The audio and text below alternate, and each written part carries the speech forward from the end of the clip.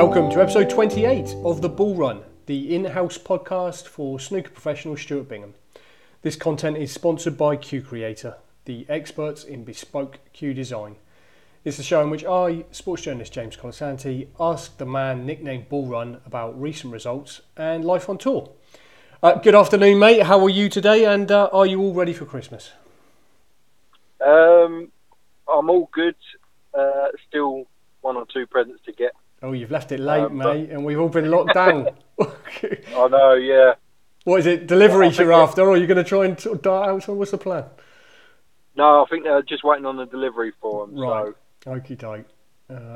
Fingers crossed they come before Christmas. If it's one for show, I hope it arrives, mate, or it's doghouse for you, isn't it? Yeah. Yeah. No, we had a brief chat a minute ago. I know you've been out getting your cue done today. How did that go? You're kind of pleased with the results? Yeah, it's just obviously dropped it off to Robert Osborne, so I'll get it back after Christmas. So right. Yeah, just getting a sort of an MOT on it.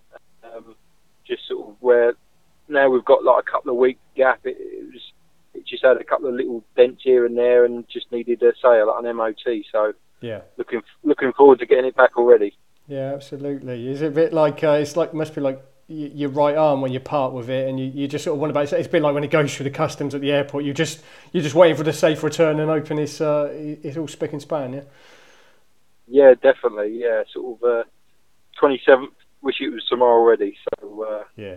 But got something important obviously before then. Spending a bit of time with the family. Quite right. Yeah. So just looking forward to having a bit of time off, really. Yeah, definitely. Let's dive in on your results in December. It started with a handy run at the Scottish Open, wins over Ben Hancorn, Lee Walker and Rob Milkins before a round 4 defeat to China's Li Han. You were 3-1 up in that, and I know you were annoyed at letting it slip.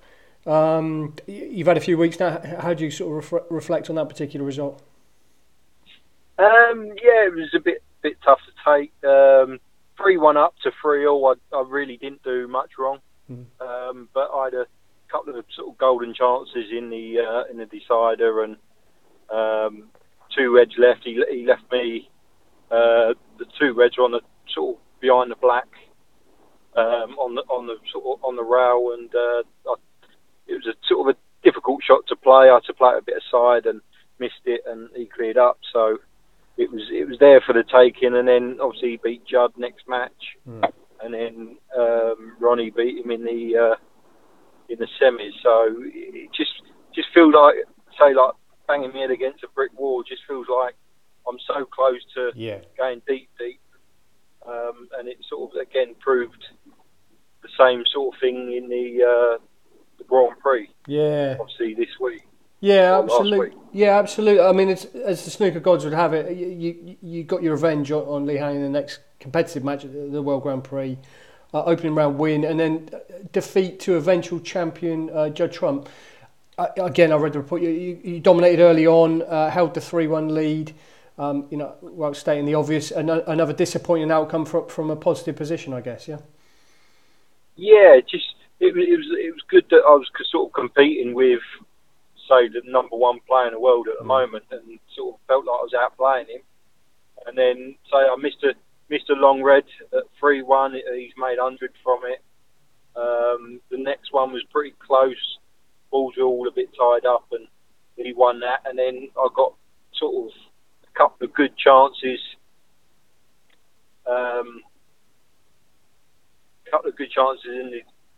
In the decider, and just obviously just didn't happen. And again, disappointed the way I lost, but I'd say sort of showed everyone that my game's there, and it just seems I feel that close to winning another tournament, sort of thing. Yeah. I guess it probably stings a little bit more when you, like you say. I mean, Judd is as hot as you get at the moment on the tour, and when you feel that you could and perhaps should have beat him, and you're certainly holding your own. It's not like it was a match, you know what I mean, where you're never in. Where perhaps you walk away from it and think, well, that's just the way it went today. But you obviously feel that your game's there and you're close at the moment, yeah. Yeah, definitely. Yeah, sort of similar throughout this season. So I've been playing some good stuff, but just ain't been getting the rewards. Not sort of can't put a finger on why I'm trying my hardest. It's just not happening. Yeah. I suppose you go through spells like that, so just need to work a bit harder. Yeah. I said, on the intro, let's try and sort of sum up the year for you. I mean, your 2020 in particular got off to a belter. Brilliant win over Essex rival Ali Carter to win your first Masters title at Pact Ali Pally in January. As it goes, arguably the high point for snooker this year, given the COVID disruption. I just want, it's a fond memory, but it seems like, because it was before all this, so long ago. But how do you think you'll look back on this year as a whole in terms of the snooker, do you think? For me personally, it's hard to think of winning the Masters and ain't been really happy with the way I've played. But say all in all, it's with what's happened in the world, it's just been a very weird situation for everyone, not just obviously for myself. But again, I think we're sort of lucky to be playing. Sort of fair play to sort of world snooker, matchroom sport, everyone involved backstage who put the tournaments on. They've done an unbelievable feat to put our tournaments on. So you say hats off to all them. But just sort of looking forward to sort of hopefully getting back to a bit of normality. I'm not sure. I think it'll be maybe probably after the end of this season that it might get back to normal. So obviously we ain't going to sort of places like China and that until at least next season. Yeah. Sort of like August time, September time. So hopefully with all the vaccines coming out, that sort of the world can get back to a normal place and everyone will be safe, hopefully. Yeah, absolutely. And just finally, next up, of course, again, ironically, it is the Masters again, and you start your defence. It's against Thailand's Uno, isn't it? I won't have a go at the first name. I always murder his name. But there you go, mate. Thank you very much. I guess it's going to be a strange sort of setting. It's so many people have been denied. There's so many things they deserve, and you really did deserve that walking out. Pact Ali Pally, returning champ, but I guess not to be given the circumstance. But I guess all that aside, you must be really looking forward to it, yeah. Yeah, so that'll be one thing I'll be looking forward to practicing when I get the cue back. Yeah. So obviously it is a bit disheartening, sort of with the no crowd, but say again, fair play that it's just going to be on. So. Obviously Tepchai is a sort of a good player. He's very open. He's fast.